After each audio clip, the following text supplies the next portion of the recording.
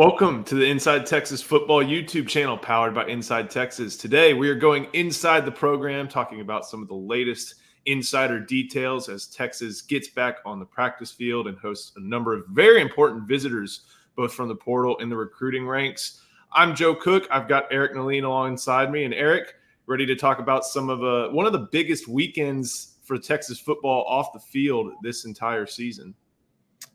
Yeah, I mean, this is a great time. They went back to the practice field. We'll get to that in a little bit. They're hosting a bunch of recruits, portals, high schools. Got some guys in that they're trying to flip. Just an exciting time with Texas. These coaches are extremely busy, but that'll keep. They're earning their money this weekend for sure. Absolutely, December seems like the toughest time to be a college football coach, and it's because we have so many things to talk about that they are responsible for, and that includes the transfer portal. This week, the big news was that Maalik Murphy, the Texas Longhorns backup quarterback, entered the transfer portal. And he also told ESPN's Pete Thamel that he would not be able to stick with the team throughout bowl practices. We believed it was an option that he had, that he would have been welcome to remain with the team and continue to go as a backup quarterback. But that's just not really something that's feasible during the current moment. If you're Maalik Murphy, you're trying to strike while the iron's hot. And if you're Steve Sarkisian, you can't really have your backup quarterback, be on a visit to school X while trying to figure out how to attack the Washington secondary at the same time. It's just a tough situation. And while Maalik did everything that was asked for him, the calendar found another victim this time, and it's Maalik Murphy. Yeah, he was hugely conflicted about this. Obviously he's done a lot to improve over his time at Texas. He's a big part of the team, led him two victories. Ultimate team player. A lot of people that we've talked to felt he would find a way to stay throughout the playoffs, but as you said, the timing just isn't right. He has to do what's best for him. It's a very competitive market for quarterbacks right now as far as finding a home, and he has to be free and clear and able to visit and strike up relationships, earn trust. It's speed dating right now for him. He's got to figure out the best fit, best offense, best depth chart. There's a lot of considerations for him. It's very unfortunate because he was a big part of the team, a very big part of the locker room. The timing just didn't work out. But no matter what happens for Texas, the rest of the part, Maalik Murphy was a 2023 Texas Longhorn. I think whenever Steve Sarkisian, you can tell a lot by his answers and how long they are. If he gives you a one-sentence answer, that's all you're getting. And he's probably telling you the truth, or he's not telling you something that he doesn't want the public to know. But when he goes on a 5-minute answer like he did earlier in the season, I think it may have been after the BYU game or after the Kansas State game, one of his two starts. I think that really spoke volumes to how much he was respected by the team. And, a lot of times you can see portal situations where it's like, all right, go on, get on out the door. But I think, like you mentioned, this is someone who was very near and dear to the Texas team. And obviously, as you saw from his social media announcement, Texas was near and dear to him. And he was one of the first recruits to jump on with Steve Sarkisian after he took the Texas job from Alabama. Yeah, Sark's first quarterback commit's always going to be at Texas. Is always going to be Maalik Murphy. They were going after Ewers at the time. Arch Manning was still a little bit down the road, but definitely a consideration, even though he was in the 2024 class. Maalik Murphy jumped in. He believed in Steve Sarkisian. Steve Sarkisian believed in him, and it's no surprise that they struck up a good bond. And I know I've always heard really, really strong anecdotal evidence of the Murphys, the whole family really respecting Sarkisian, and I think that respect flowed both ways for sure. Real quickly, do you think there could have been a path to where he stayed until the spring and then entered in that portal, or is just with the way the quarterback market looks right now, that just wasn't an option? No, I think with the expectation that Quinn Ewers is coming back, that it's time for him to move on and do what's best for him. It makes total sense for him. I get it entirely. I just think he's following his own incentives, and that right now it's got to go. Because Quinn is, with all expectations are he's going to return. Something we touched on Inside Texas today is that, hey, Arch Manning's now the backup quarterback. If something were to happen to Quinn Ewers, and we don't want that to happen, of course, but Arch Manning would be the guy there now that Maalik Murphy is now in the transfer portal. We saw a little bit of Arch. I know we've talked a lot about him over the past 2 years, but if Arch has to see game time, what should Texas fans maybe expect that he might do a little bit differently than the other two quarterbacks, Murphy and Ewers? He's going to hit his checkdowns pretty quickly, at least more so than Murphy, I feel, unless, Murphy did complete a number of short passes in his first outing, but those were more on called plays. I think Arch is going to start his eyes downfield first. but then get to his check down quicker. He's also going to take out and escape from the pocket. He'll use his legs. He's not afraid to do that. He's a good athlete. He can find the sideline pretty quick. I think his decision making is going to surprise some people for how young he is. He's got a pretty quick processor and a natural feel back there. I think Texas will be okay. All things considered relative to his youth. Obviously, you don't want anything to happen to him, but to yours. But Arch isn't your typical freshman. Never has been, and hopefully we don't have to see that. But if it comes to fruition, then I think we'll see cases where you're right. He's not your typical freshman. Before we talk about some of the players who will be on the practice field ahead of the Longhorns preparations for the Sugar Bowl, we got to talk about the Cooper Laird Insurance Agency. Brent Wyprecht, 24 years of experience insuring contractors in the state of Texas, whether you're a plumber, a roofer, an electrician. He's from anywhere from Amarillo to Brownsville, El Paso to Beaumont. Call Brent at 979-877-5330. Again, that's the Cooper Laird Insurance Agency, 979-877-5330. 979. I know where that part of the state is. I should have gone over that one with you because Brent Wyprecht is one of my best friends. Now he wasn't my best man at my wedding, so he's not perfect. He does have some shortcomings. But he was on the podium for my best friends. He's actually at the state championship games right now, getting ready to watch our Belleville Brahmas take on Gilmer. Brent's a good Longhorn, lived in Moore for a year or two, and then right there off campus. He's a good Longhorn, represents the school well, and he's a very good businessman, very diligent. He'll get back to you. One more time, 979-877-5330. But now it's time to talk a little bit about the preparation for the Sugar Bowl. Texas will be heading to New Orleans on the 27th. They'll have a couple practices there. The bulk of their practices will be in Austin. And Eric, we're recording today, Friday the 15th, and this is when the practices really get going for Texas as they start up their semifinal prep. Yeah, they started. I think their first practice is over. Started at 9, should be over by now. It's going to be 13 practices. You get 15, but they're not going to use them all. And Sark is definitely using this block to teach and work on schemes more so than physicality. I think he said, what was it, the Tech game where they didn't even put on pads once that entire week. Sark noted that he trusts his team. Well, he's going to continue to trust his team, that they're going to show up and tackle well. Focus right now is getting healthy. And teaching them the schemes. They're going to put in a lot of new stuff, obviously, with Washington coming to the Sugar Bowl. So it's going to be interesting to hear about practice reports. I know fans are going to be excited about it. We're going to do our best to cover them as extensively as possible. Yeah, over at Inside Texas, you wrote and Justin Wells wrote in the Humidor about that structure, and I always like that tidbit about the Texas Tech practices because that means Steve Sarkisian trusted his team enough to, not have to hit during that short week. Well, that means that Texas beat up Texas Tech pretty good on both sides of the ball during that game. And you couldn't tell that they didn't hit in pads the week prior. Pretty impressive by Texas there. But you mentioned scheme and development. And I think that's really important for a lot of younger players who are going to be stepping up and stepping into an SEC schedule next year. And maybe even called into action in the Sugar Bowl. What are some of the players who you wrote about, I think in recent weeks for some of your other articles, that could really stand to benefit from some of these developmental practices that are almost like a second, beginning of training camp where it's just a focus on yourself instead of doing anything Husky specific? The player that probably comes to the mind first is Derek Williams. Obviously, Washington's coming with a serious passing attack, one of the best passing attacks in the country. Derek can be expected to start next year. They're going to rotate safeties next year like they did this season, but there's going to be a lot of new bodies coming in. Derek's got a chance to assert himself. I think a big December is going to really springboard him into next season. He's going to miss the first half against the Huskies, but he's going to play a lot in the second half. Texas really needs him to have a very, very productive December practice block. A lot of trust in him already. But he's got some developing still ahead of him. He's got all the skill in the world. He just needs to put it all together. And I think these next few weeks, these next 13 practices will be big for him. How intense do you anticipate these practices being? Because some of the things you talked about include, a number of different players, Ryan Watts, Xavier Worthy, CJ Baxter, a number of guys who've been going through the bumps and bruises of the season. You want to get your guys ready after giving them a break, especially in the highest stakes football that the sport has. But you also want them to, be able to go. So what do you expect these practices to look like as they try to make that balance. Yeah, even though they're not physical, they're going to be fast-paced. I guarantee you that. The faster you go, the more you can get done, the more you can put on tape for the coaches to review after that practice. The more intense you are, the more the quicker you're going to get through all the different sessions that the coaches want to. I can't wait to hear about how the practice was, because they just had a 2-week layoff, but there's also the excitement of being in the playoffs. I mean, this motivation has to be through the roof. So we'll make some phone calls today and see how that first practice went and try to write something up this weekend.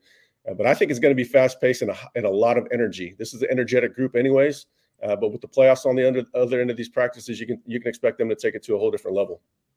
And like you'd expect for a 12-1 team, whether publicly or privately, I don't think we hear very often of bad practices. They could have a misstep every now and then, but there were some times in recent years where you would hear of just clunkers or Cartesian, and even dating back to the previous 2-3 coaches would come out and say this was not a good one.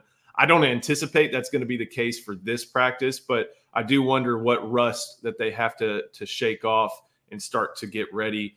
It's not just the players returning to practice, it's the coaches as well. What are some of the things that they're trying to do as they're balancing this entire portal, recruiting, signing day, prep schedule? Yeah. What does the process look like for them as they're going through these 13 practices? Oh man, they're having 15, 16-hour days right now. They're planning, they're making their plans for practice through schemes. What they want to get accomplished from practice to practice, week to week. At the same time, they're having to evaluate players in the portal that they might want to go after, and then they're making in-home visits with some of their commits. They're trying to get the high school guys signing across the finish line. I don't envy these guys in December. It's a massive workload.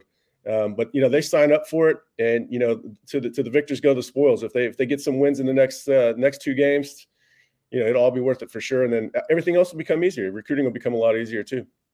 Exactly. And I've read some arguments that this is one of the weird times in a sport that has free agency and talent acquisition, talent bring up going on at the same time. There's really no other sport that has that. And that's one of the challenges of college football.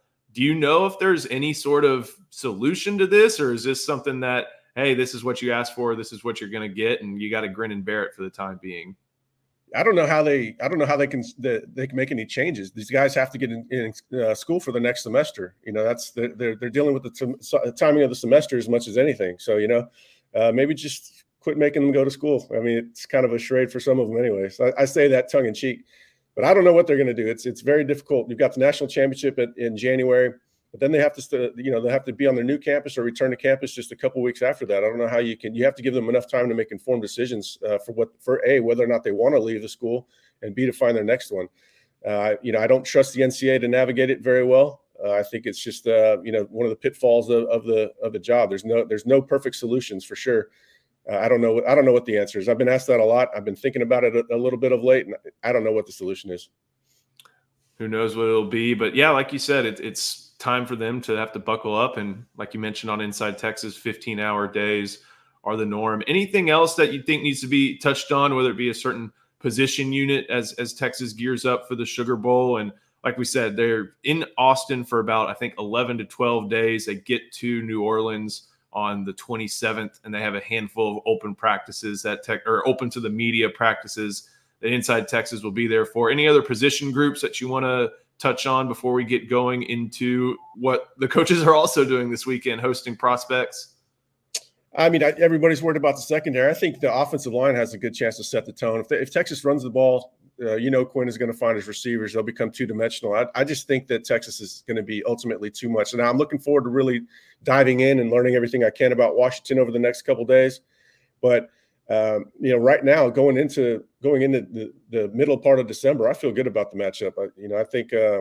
I think the line shows that Texas is the favorite. I think that's the way it should be too. It's going to be a lot of fun talking about these 2023 Longhorns in the 2024 New Year's Six. But the 2024 Longhorns are going to be a topic this weekend, as well as Texas is hosting or recruiting a number of very important portal prospects. One of them is Mathew Golden, a Houston wide receiver who scored 2 touchdowns on the Longhorns this past year. And you view him as kind of a Xavier Worthy analog. I already have put in a prediction for the Longhorns to land Golden during this portal cycle. If they were to do that, do you think what other than being an Xavier Worthy kind of replacement, what does that help the rest of that wide receiver core do for the next season? Yeah, I don't know if he's an analog so much as he is a good replacement for him. They're a little bit different. I think, both of them are electric. I don't know if anybody's as fast with the ball in his hands as Xavier Worthy, but Golden can get after it too. I just think he's going to give them a lot more, needed experience, needed explosiveness. They have to have that deep threat in the offense. We've seen how that's gone both ways. When Sark doesn't have it, the offense sputters. When he does have it, the offense is nearly unstoppable. I think Golden is an elite talent for this offense, and I think he's going to blow up. If they can get him, it's a huge get. I think there's a good chance that can move Jonte Cook inside, where his nuanced route running, ability to get open, and also his big playability, I think, is something that Sark kind of missed with Whittington. Didn't necessarily fit the exact bill that Sark was looking for as a deep play threat from the slot. I think Jonte Cook will have it. And so now you just kind of have to figure out what's going to happen in the boundary receiver. Ryan Wingo is going to get a good look there. Are they going to be able to find a second one? But if they get Mathew Golden, man, there's not going to be much of a drop-off. And especially, Quinn is going to only improve. That's going to be a very dangerous passing attack. Golden is an elite talent. Don't look at his statistics. The drop-off this past year was due to the drop-off at quarterback play for U of H, going from Clayton Tune to Donovan Smith. Golden's an animal. If they can get him, you should celebrate. I really like what you're mentioning about Golden, obviously, but Jonte Cook, because when you look at Jordan Whittington, I think this is something you've brought up often. He's reliable. He's going to catch the ball. He's going to make some good moves in space, but he's not going to take the top off of defense. Right. His best asset, at least as a Longhorn wide receiver, is probably his tenacious blocking and his tenacious effort on some of the screens and RPOs. And I think if you have Jonte Cook, you may see a drop in some of that blocking, but you're going to have still that playmaking ability that includes some over-the-top aspects that Whittington just hasn't done very often over the course of his last 2 years, especially in the Sarkisian offense. And I like what you said about Wingo too. I think people may be underrating just how much physical ability that he has with his size and speed, kind of tailor-made for that boundary to where, you'd like to find an AD Mitchell replacement. He's tough to replace in just to start off with, but Ryan Wingo could do a lot of things in that boundary receiver role that would help out a lot.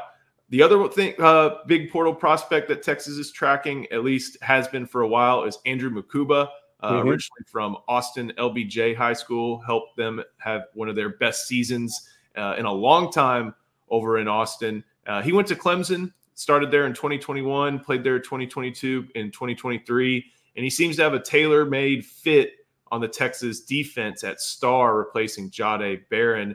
How do you see that one going? And is he exactly that? He seems to maybe have a different profile for the position, but that's a position he's going to end up at most likely at Texas if he were to choose Texas. Yeah, before the portal got going, I wrote an article that just kind of like lay out what to expect throughout it. And a lot of times they're going to be familiar names that come up. And Andrew Mukuba has been someone that Longhorn fans have wanted going back to high school, and then certainly after his very good freshman season. Also, Mathew Golden was a familiar name as well. So that's definitely played out where these familiar names circle back around. Mukuba is, you're right. They're trying to minimize the pain of losing Jahdae Barron, one of the best players on the team.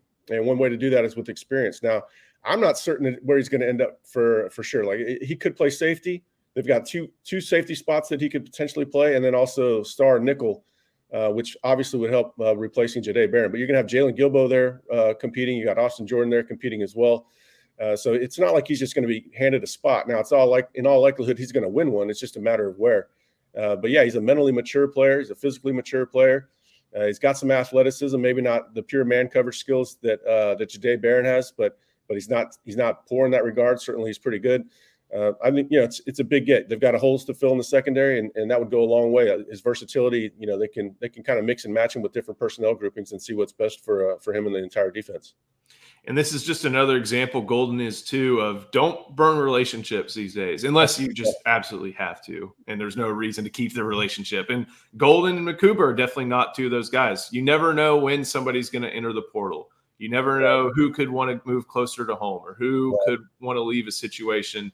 And Golden and Mukuba are two instances where even if you weren't recruiting them hard, but but continuing to recruit them throughout the process and maintain a decent base relationship, no matter what happens, is always advisable, just because you may have to recruit them again. And this seems like another case, but there is a little bit different case where that doesn't seem as applicable in Tyler Barron, an edge recruit. Texas is already after Trey Moore from UTSA, but Tyler Barron is another name that's popped up on the radar in recent weeks. What's the latest on him, the former Vol looking for a new home? Yeah, On3's Chad Simmons reported that he'll be at Texas for a one-day official visit tomorrow. Also in the hunt is Alabama, Georgia, and Ole Miss. So that tells you a couple of things. This is going to be a difficult one to win, but also you're targeting the right type of player. He had 10 tackles for loss last year, 6 sacks. He looks like $1 million on the hoof, 6'5", 250. Certainly could play Jack, probably could play Buck. Either one of the edge outside linebackers for Texas. They're just looking. They'll never turn down a pass rusher. We say that every year. Texas actually has some good pass rushers going into next season, but they're still going to kick tires and figure out the best ways they can mix and match their personnel. I don't know as much about Barron being a Tennessee guy, both out of high school and in college, but visiting tomorrow could change the calculus. We're going to learn a lot about him through our sources tomorrow. Kind of odd to see a guy from a Knoxville high school and go to Tennessee, end up in the portal, and then think about Alabama and think about Georgia. Sure, he's that's weird. That's weird. You would think that Tennessee wouldn't let a guy like that leave that has a market such as Alabama and Georgia. There's more to this story that we need to investigate. We'll be digging on him tomorrow for sure. But definitely another name that's in the portal, and of course the portal window lasts a long time. It's going to go, I think, all the way through early January. And then, of course, there's another one in the spring. And Texas is going to prove to be, I think, like what you always say, they're very patient because they can be patient. And they're not looking to build a roster through the portal, but to add to their roster through the portal. Exactly. So we're going to get into just looking to complement their remaining needs. It's not even a need; it's almost a luxury. Sarkisian has put himself in a position where he can be selective, while other teams are looking for starters and depth. Texas is looking for complementary parts. The complementary parts are to those recruiting classes, and we'll talk about this upcoming recruiting class. Before that, got to mention Brent at the Cooper Laird Insurance Agency. 24 years of insuring contractors in the state of Texas, whether you're a plumber, a roofer, an electrician from any corner of the state, South Texas, North Texas, wherever you think West Texas begins, Cooper Laird can help you out. Brent at Cooper Laird can help you out. Call him at 979-877-5330, 979-877-5330, Brent of the Cooper Laird Insurance Agency. And now it's time to talk about those recruiting classes. This is the last big official visit weekend before the dead period starts, before National Signing Day begins on the 2-day window begins on Wednesday, the 20th. And the Longhorns are hosting not only some flip candidates, but a number of other committed candidates that they have in the class to kind of help those guys maybe get across the line. But the two main ones that we have and are tracking right now are Xavier Filsaime and Ty Anthony Smith. And Filsaime is a defensive back from McKinney, 5-star in the On3 industry ranking, has been committed to Florida for a while, has family connections to Florida, but it looks like the tide is starting to turn burnt orange in this commitment. He's about to take an official visit to Texas. There are predictions in for him to make a flip, even from the Florida side. Eric, what are you hearing on Filsaime, and what type of player does he bring? What type of player would Texas be adding to its 2024 class? Yeah, I put in a prediction for him on Saturday, I think it was. And, it's the Texas side is confident. I think the Texas side has been confident for a while. I think Texas is, probably took the lead weeks ago as opposed to in recent days. What would they get? They get all-around safety. He can play either spot. He can cover. He can play downhill in the alley. He doesn't really have a weakness in his game. He's got a lot more to learn, and he's got a lot more technique to refine. He's going to have to, learn the playbook, and everybody's wondering, was he going to be able to start? I got asked this morning, can he be the Anthony Hill version at safety? I'm not, I don't know. I'm not going to say that, but he's got all the talent in the world. He's an early enrollee, so he's going to get a head start. But I think the struggles that Texas had at safety earlier in the season really motivated the staff to say, hey, you know what, we need to go get another high school safety, and that's when they went full bore on him. And it's going to pay off. At least I think so. I've got a prediction in for him. Put one in for Mukuba as well a week or two ago. So defensive back recruiting is looking up. They just got to close the deal. One of the interesting things that you have to think about in recruiting is that not only are you trying to bolster your roster, but when you look at the SEC and then you especially look at Texas 2024 schedule, which includes the Florida Gators, you're taking away a very talented player from a team that at this point looks like it really needs it. That Billy Napier 2024 class is highly rated, but they are working double time to try and keep guys committed to keep it highly rated, and they'll need it. If Phil Stemmy does make the move, you're adding somebody to your own roster who Florida you probably would have seen on Campbell Williams Field next year, and that also plays a part with this next recruit, Ty Anthony Smith, a Jasper linebacker who's been committed to Texas A&M since June. Texas was always seemingly kind of a part of his recruitment, but it seemed like there were other teams that may have traded the lead up to his commitment up in June. Never really made an official visit to Texas, obviously, because he's taking one this weekend. What does Texas going after its one linebacker or a single linebacker in this 2024 class mean for this recruitment and this recruitment in general with Ty Anthony Smith? Yeah, well, it turned out being a good thing, as we kind of opined at the time that he didn't make that official visit to Texas in June. So, they had that in their back pocket for December. The feeling has always been if they could get him on campus, they're going to flip him. That goes back a long time. They've remained confident. A lot of public sentiment, a lot of reporting out there saying this one was done for A&M. And A&M did have some favorable tailwinds. There's a lot of Aggie support in Jasper, to put it mildly. But Ty Anthony's always been called different, and they my sources use that as a positive. That he fits in at Texas. He's not just a small town kid looking to go to a smaller town school. College Station, of course, isn't a small town necessarily, but it's not nearly the environment that Texas is. But he's always been viewed as a Texas sort of player, a good fit for the school and the program, and communication has always been pretty strong. I must admit there were times I felt like he was probably going to end up at A&M.